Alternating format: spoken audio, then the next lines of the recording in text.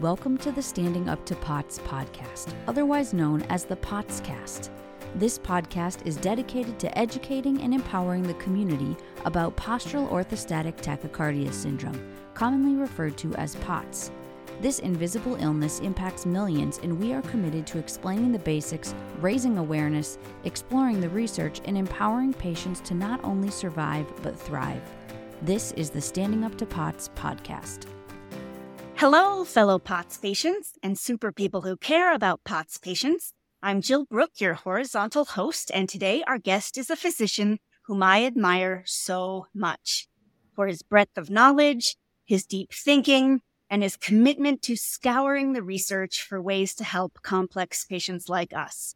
Whenever he has a new publication or video out, it is always something I rush to because it's always something incredibly valuable. Dr. Gregory Plotnikoff is the founder and medical director of Minnesota Personalized Medicine. He is a board-certified internist and pediatrician.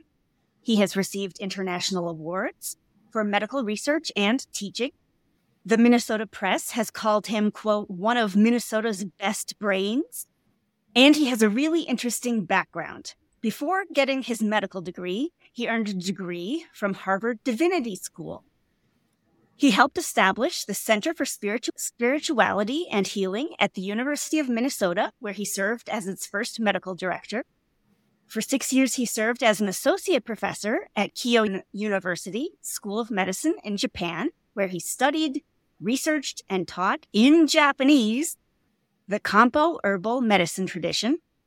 While in Japan, he was active in East-West medical integration issues with the Japanese Society of Oriental Medicine, National Geographic, and the World Health Organization. How cool of a background is this? Dr. Plotnikoff is a highly cited author.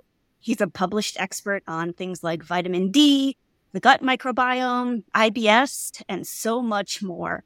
Dr. Plotnikoff, thank you for joining us today.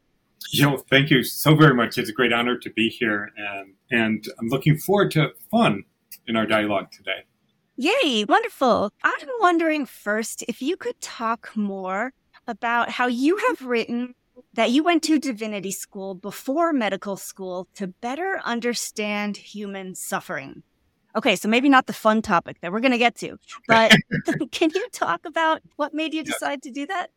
Well, it was a very conscious decision to postpone, and the reason came from actually having been a hospice volunteer during college. And I got to work with great nurses and chaplains, and it really sensitized me. Oh, there are so many dimensions of what it means to be human. And if I want to be meaningfully helpful for people, medical school may not necessarily fulfill all of that. And I really want to study world cultures and religions, medical ethics, but most importantly, pastoral care. I wanted to train as a hospital chaplain and really understand how I can connect and be meaningfully helpful to people who are in the midst of suffering, and then start medical school. That's so interesting. And I know that one other thing that you have spoken about is fast and slow medicine. Do you mind talking about what that means? And does that stem from what you're talking about, trying to be most helpful to patients? Oh, yes. There is this logical connection because I think everyone recognizes time-pressured health professionals. Every constipation, headache, sore throat, chest pain, pressure, tightness, discomfort. Yes, no, yes.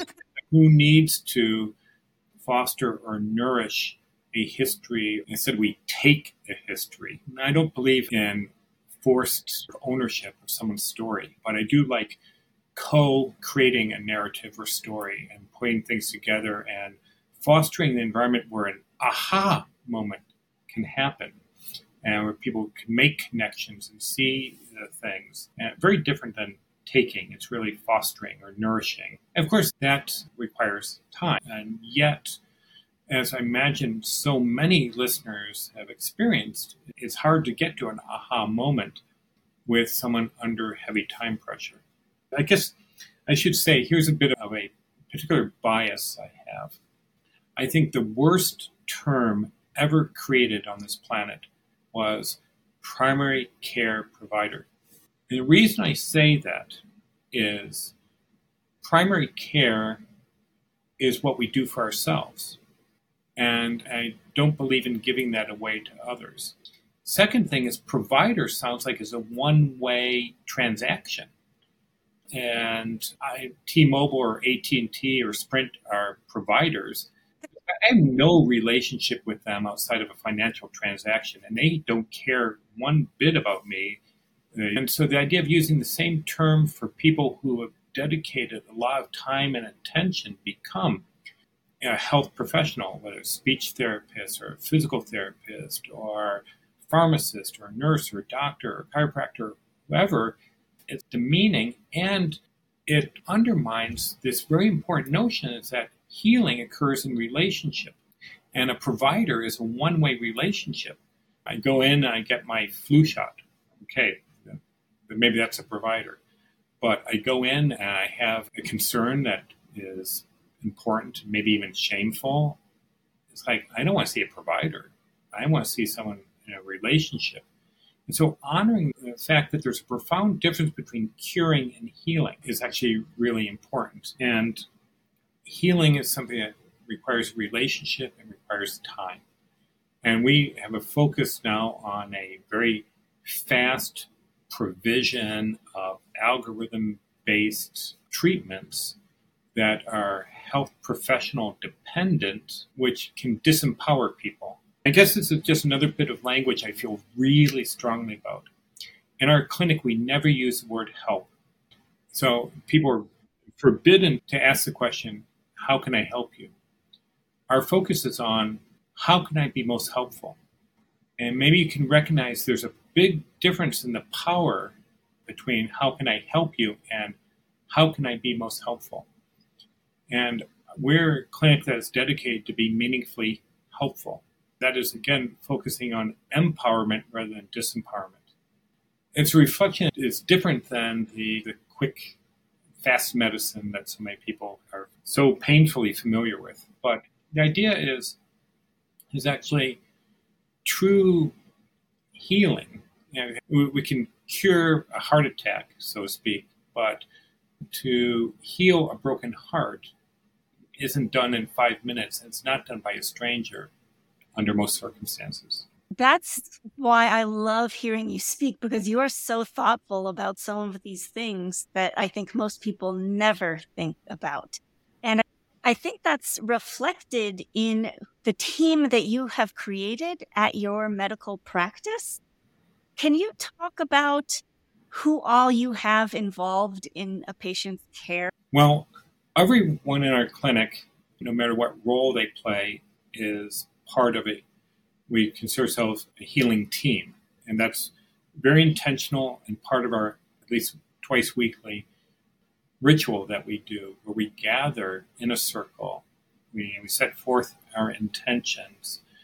And I brought back a special handmade bowl from Japan that has a particularly deep resonance. Just boom, and has this heartbeat as it resonates, which is so cool. And we gather around it. Pre-COVID patients would be more likely to be in the office. We include them in the circle and set intentions verbally out loud for them. And oftentimes it would be a new patient on a Monday morning, for example. And then with intentions that this is what we say as a group, or one person leads, but it's a group shared experience. That is, today and every day, for all who are here, for all who come here, and for all in the service of healing, may we be filled with the light of love. May we be guided and shown the way. May we be granted strength and wisdom and the capacity in our every act to foster health and healing in our world. And then we ring the bowl, boom, and take a moment to ground ourselves. And then our mission is actually to then live up to that. And so everyone participates in that, whether they're scheduling or accounting, but everyone's got to sees themselves as playing a very important role in creating a positive healing in space for everyone who comes. The suffering that comes into our doors is quite amazing.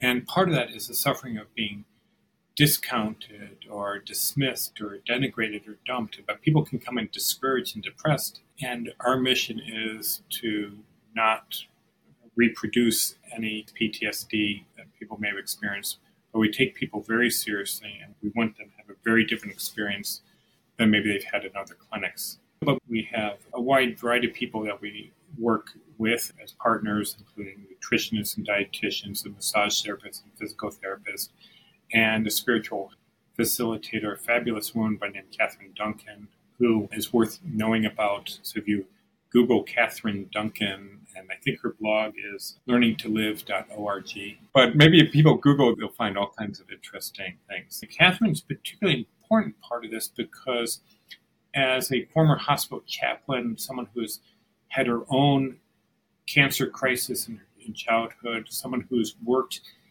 in the trauma stabilization room in a very busy inner city emergency room for 4 years.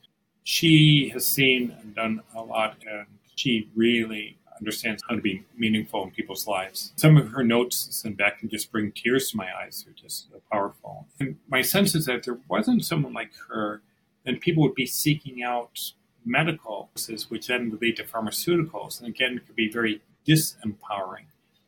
And obviously, as a physician, I absolutely understand the power of pharmaceuticals, but our philosophy here is fundamentals first, then pharmaceuticals. As a physician, my education was pharmaceuticals first, forget the fundamentals, they don't really matter. But I have to say the 5 fundamentals are really important. Breathing, eating, sleeping, moving as in exercising, and loving. That is a life of connectedness, a life of meaning and purpose. And those 5 fundamentals, gosh, there's no pill for any of them. That's why I say, okay, empowerment means gaining skills and capacity in any one or more of those 5 areas. You had mentioned a minute ago that you could tell stories about what it means to do maybe this type of medicine instead of maybe the traditional normal Western method. Can you see it in somebody's health when they do put one of these fundamentals into place, such as finding meaning? Like, do you have any examples or stories that show what you're talking about? Well, this is one from about 30 years ago. And so it was kind of like a youngster out of school. And that was back when I was into suppressing symptoms. And I was working in inner city primary care where we worked in at least 14 different languages.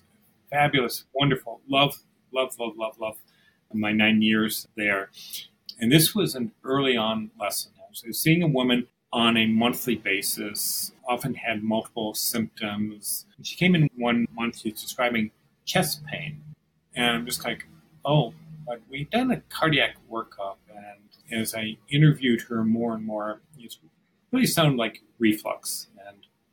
And I was more than happy 30 years ago to just write a prescription for Prilosec. I said, I sense something is different this month. And I see that my next patient hasn't shown up yet. Do you have a moment? And she said, yes. And I said, well, tell me, is there something new and different in your life? And she goes, yes. And I said, oh, tell me about that. She went on to describe about her brother, with whom she'd been very close, had died suddenly and unexpectedly back in their home country of Iran. And because it was Iran, she couldn't attend a funeral. So it led to a kind of conversation around funerals being for the living and the importance of closure and honoring a person's life, etc. And we concluded, and she came back the next month, and I said, oh, how's the chest pain? She said, it's gone. I said, great, the pills worked.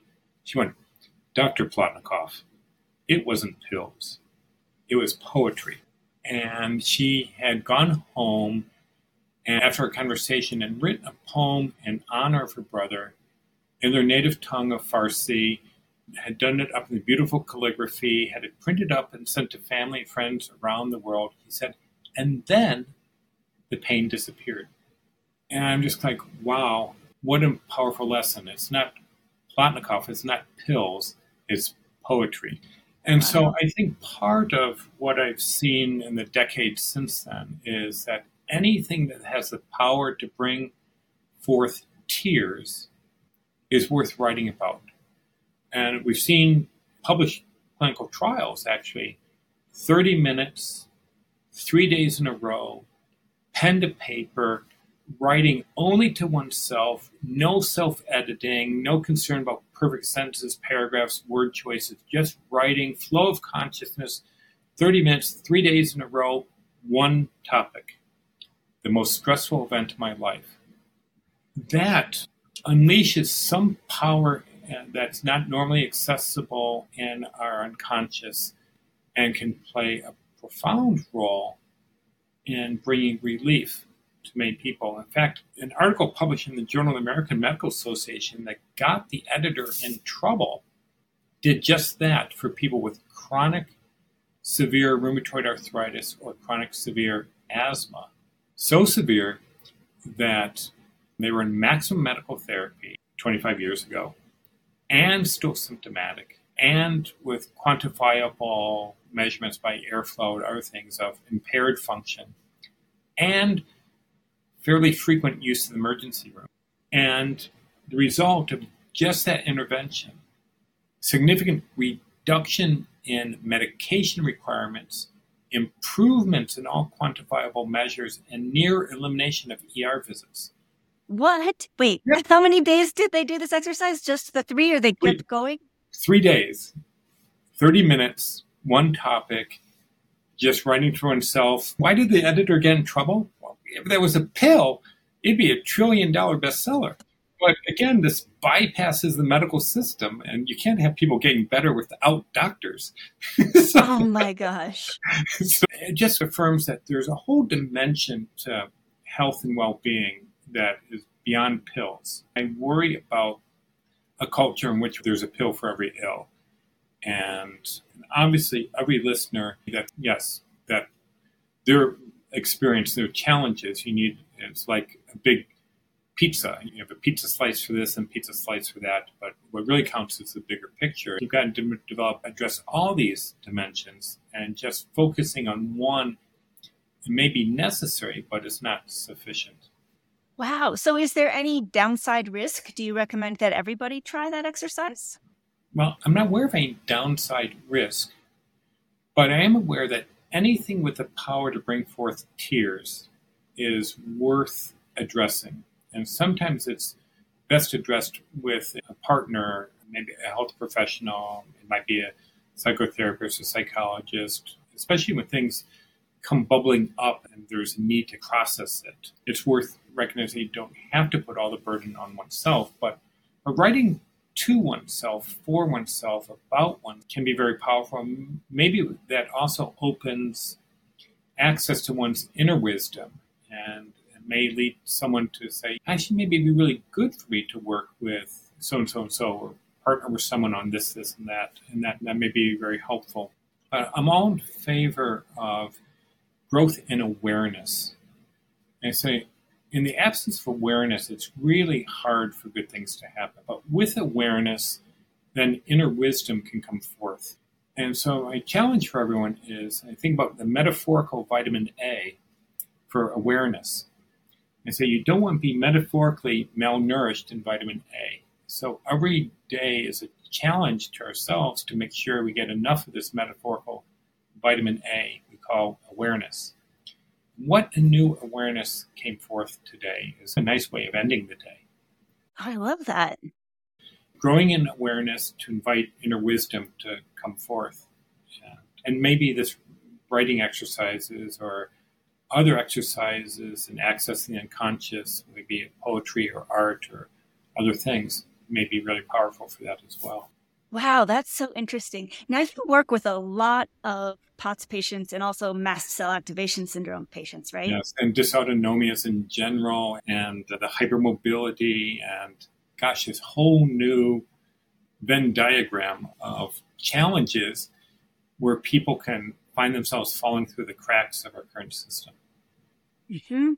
Because I guess, was it arthritis and asthma that you said was shown to respond to the 3 days of writing? Because I guess I wonder if mast cell activation syndrome would be a little bit in the same category because it's an immune response.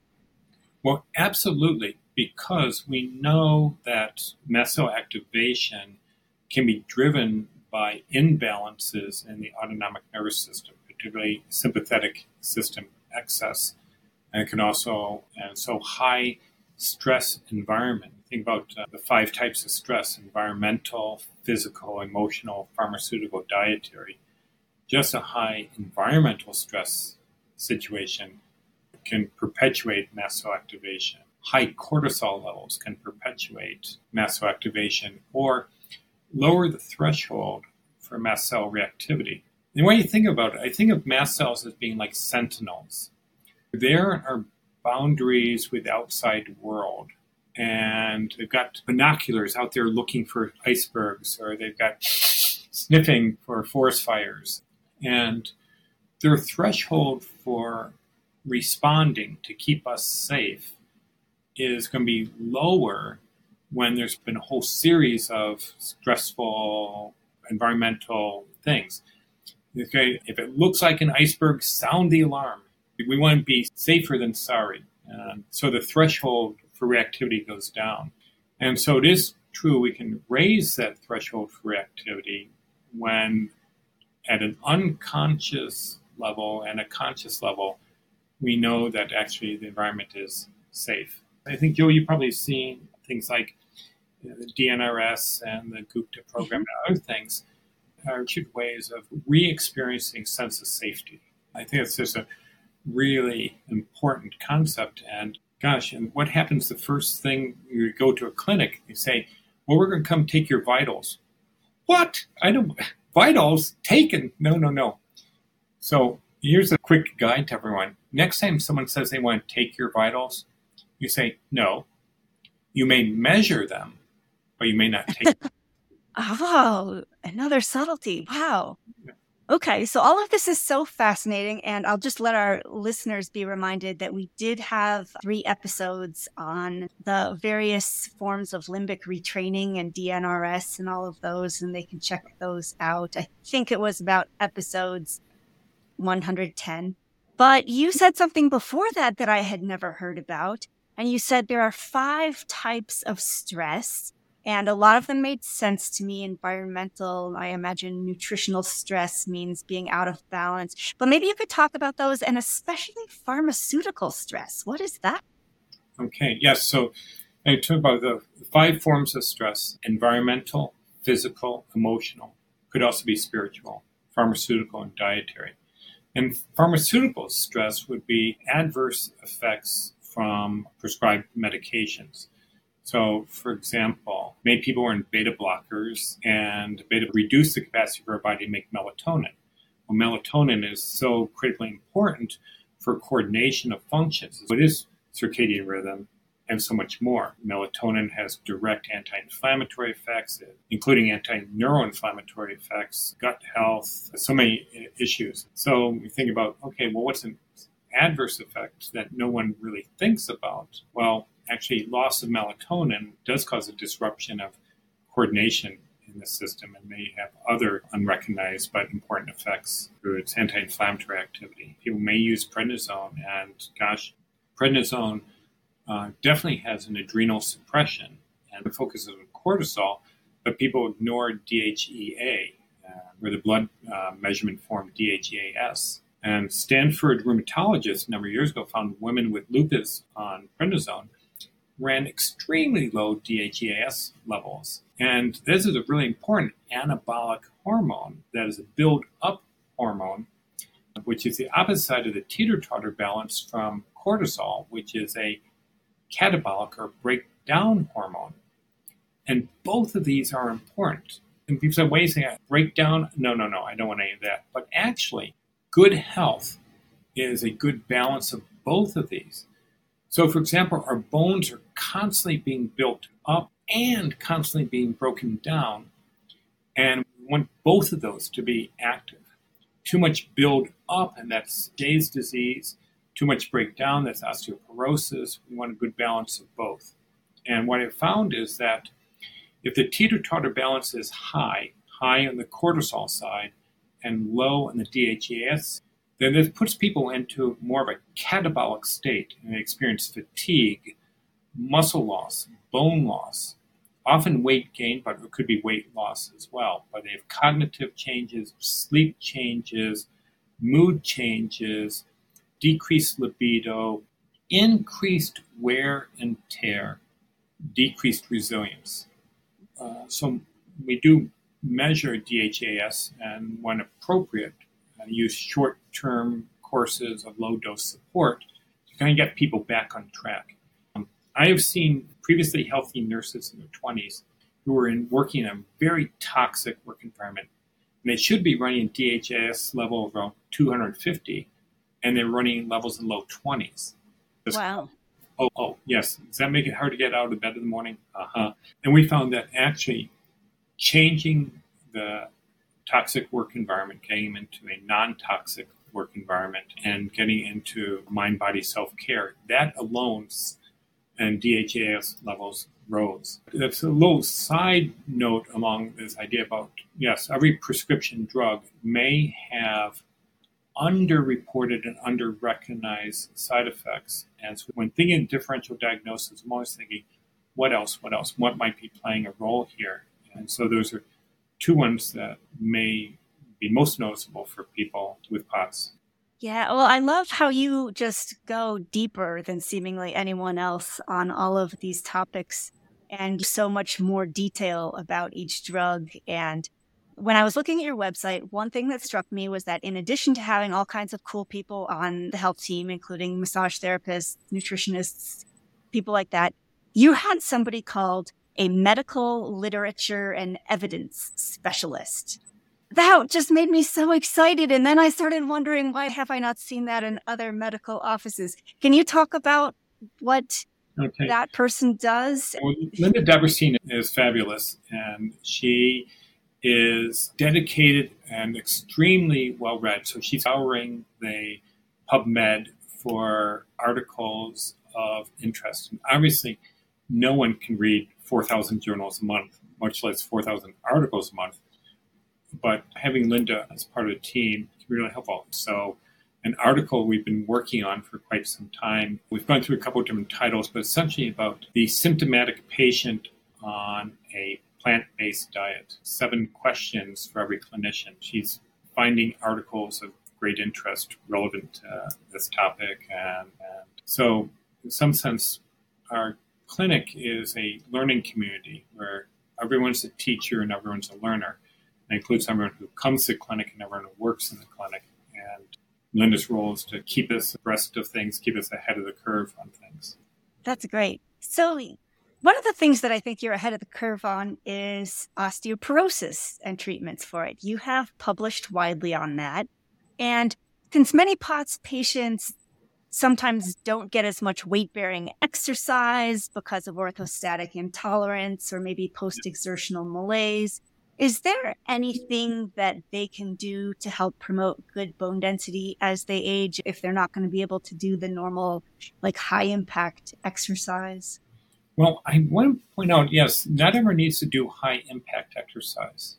And so let me share a very important story. It goes back to this fundamentals first, then pharmaceuticals, and why I'm not big on everyone being on osteoporosis medication. But a number of years ago, I had this great title. I was Chief Medical Officer of the National Geographic Blue Zones Expedition to Okinawa. And so we got to interview all these people over age 100 and learned a very important lesson one day. We were going to see a woman 106 years old living on a remote island from the main island of Okinawa. And we called her daughter the day beforehand, and she said, "Oh, I'm sorry, my mother died last week. But you can come interview me." And we already had the boat and everything. And so we said we would. But she said, "But I have to tell you, I'm busy." We take a couple hours to get to this island, walk to her home. We find her just heading out to the fields to tend her gardens, where she grows her own food on this remote island. She's got this wheelbarrow. She's got a number of tools. And I was thinking to myself, her mom was 106. How old is she? For sure, she's at least in her mid-80s. So we walk up to her home, and because it's an island in an area of typhoons and stuff, we walk up 12 steps to get to her raised walk. Invites us inside, of course, take off our shoes and step onto tatami mats. And there's no living room furniture. You sit on a tatami mat. And she went over to her little kitchenette area and prepared tea for us. Now, she brought this tea on a tray and this beautiful tea bowl and beautiful teacups, heirlooms, clearly things that are great treasures. And without skipping a beat, she, holding this tray in both hands, lowered herself to the floor and proceeded to serve us tea. I'm thinking, oh my God, I'm less than half her age, and I can't do that. And I thought, this is really interesting. She sat on the floor every day. So she was getting up off the floor every day, and she was in the gardens every day. She unintentionally was focusing on balance, strength, and flexibility. Now, I take those as fundamentals before pharmaceuticals in terms of osteoporosis. So anything that one's body allows to focus on balance, strength, and flexibility, and I know many people are hyper flexible, but for people like me who are not very flexible, it's much more important, but maybe balancing of muscle groups is very important. I take that as fundamental. And so much exercise can be done while on one's back. I would caution people of not avoiding exercise, but doing what one can on one's back in a horizontal position is really important, and focusing every day on what is feasible and doable, maybe partnering with your physical therapist and others for guidance. But balance, strength, and flexibility are really key issues. And along that line also, the Okinawan thought is that bones much more as a coral reef than a rocky mountain. And I think so much of osteoporosis thought is simplified to calcium. Bones are a very complex living ecology. And so, again, going back to fundamentals first, how's the vitamin D level? There's a whole long list of elements of a healthy coral reef that makes for healthy bones. Inflammation and adverse food reactivity and hormonal status, including DHEAS, vitamin K status, which people don't talk about enough, vitamin D, homocysteine. There's a whole long list, but if I keep going back to the 5 fundamentals, all of them play a significant role in bone health. That's so good to hear. The power of the fundamentals that we all could do, but we all tend to overlook, I think. Just because there's all these fancier, sexier things that grab our attention. Yes. And that's the thing. But so many of these medications for bone health, there are hidden value judgments behind what is the absolute risk reduction? What are the numbers needed to treat for benefit? What are the numbers needed for harm? That is, how many people weighing pros and cons? I think of one class of medication, its absolute risk reduction is 2% in postmenopausal women who have already had one osteoporotic fracture. And in that population, a 2% risk reduction translates to needing to treat 50 such women for 5 years to prevent one osteoporotic fracture.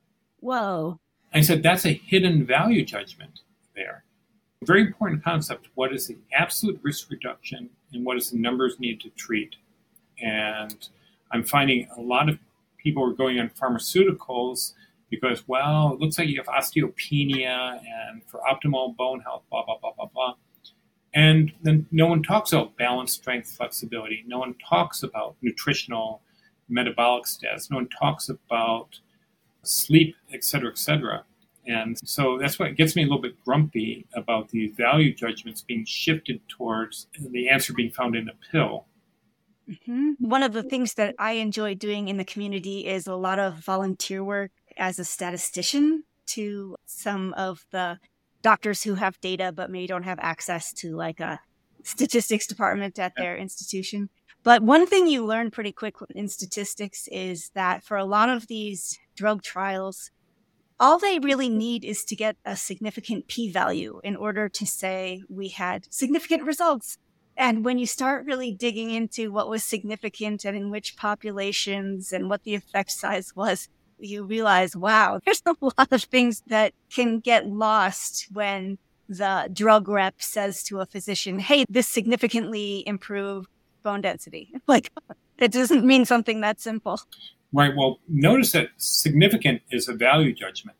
The results were significant. Well, significant for whom? Significant in a statistical sense versus significant in a clinical sense, or even better, in a personal sense.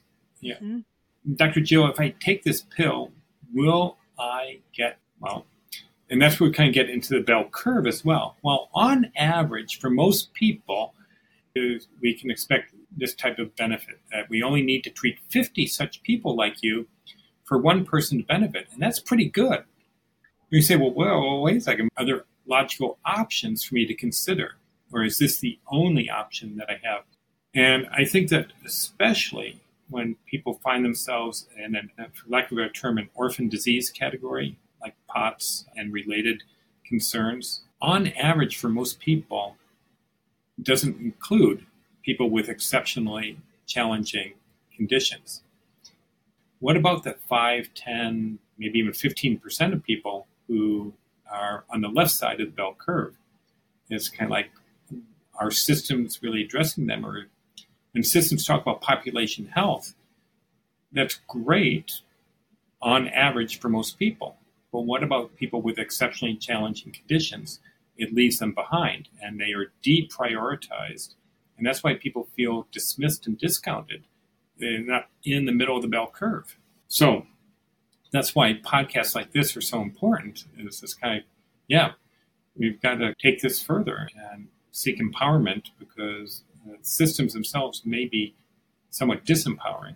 Mm-hmm. And in your introduction, I think I failed to mention that you are on our board of medical advisors. But I am just so thrilled and so proud that you're on our board of medical advisors that I wanted our listeners to know that you are just so thoughtful about everybody, not just the people at the center of the bell curve. And I don't think there's a lot of people like you. You're such a gem. Well, you're very kind. I have no idea how long I'm on this planet, but I think thanks to your hard work and the organization's hard work, there's a bigger thing happening here, and we're fostering together really positive changes. And true primary care is what we do for ourselves. And so anything that we can share to empower people is going to be deeply meaningful on some level. And so kudos to you and to the Standing Up to POTS group broadly, and listeners, for all the work that you're doing to transform this world and empowering people to be able to feel more in control of their own health and well-being. Well, thank you so much. And there's so much more I'm excited to talk with you about someday. I know you are an expert on vitamin D and gut microbiome health, and I'm excited to ask you about the herbal Japanese tradition. But I know that you need to get running and get back to your patients. We're so grateful for your time and for all that you do for your patients and for the community at large. And we hope you'll come back and talk to us again sometime. Joe, it's an absolute honor. And listeners, you can't see me, but I'm actually doing a deep bow before you and before Dr. Jill. So in this new year, I'm wishing all of you the very best of health. Thank you so much. Okay, listeners, that's all for today. We'll be back again next week. But until then, thank you for listening. Remember, you're not alone, and please join us again soon.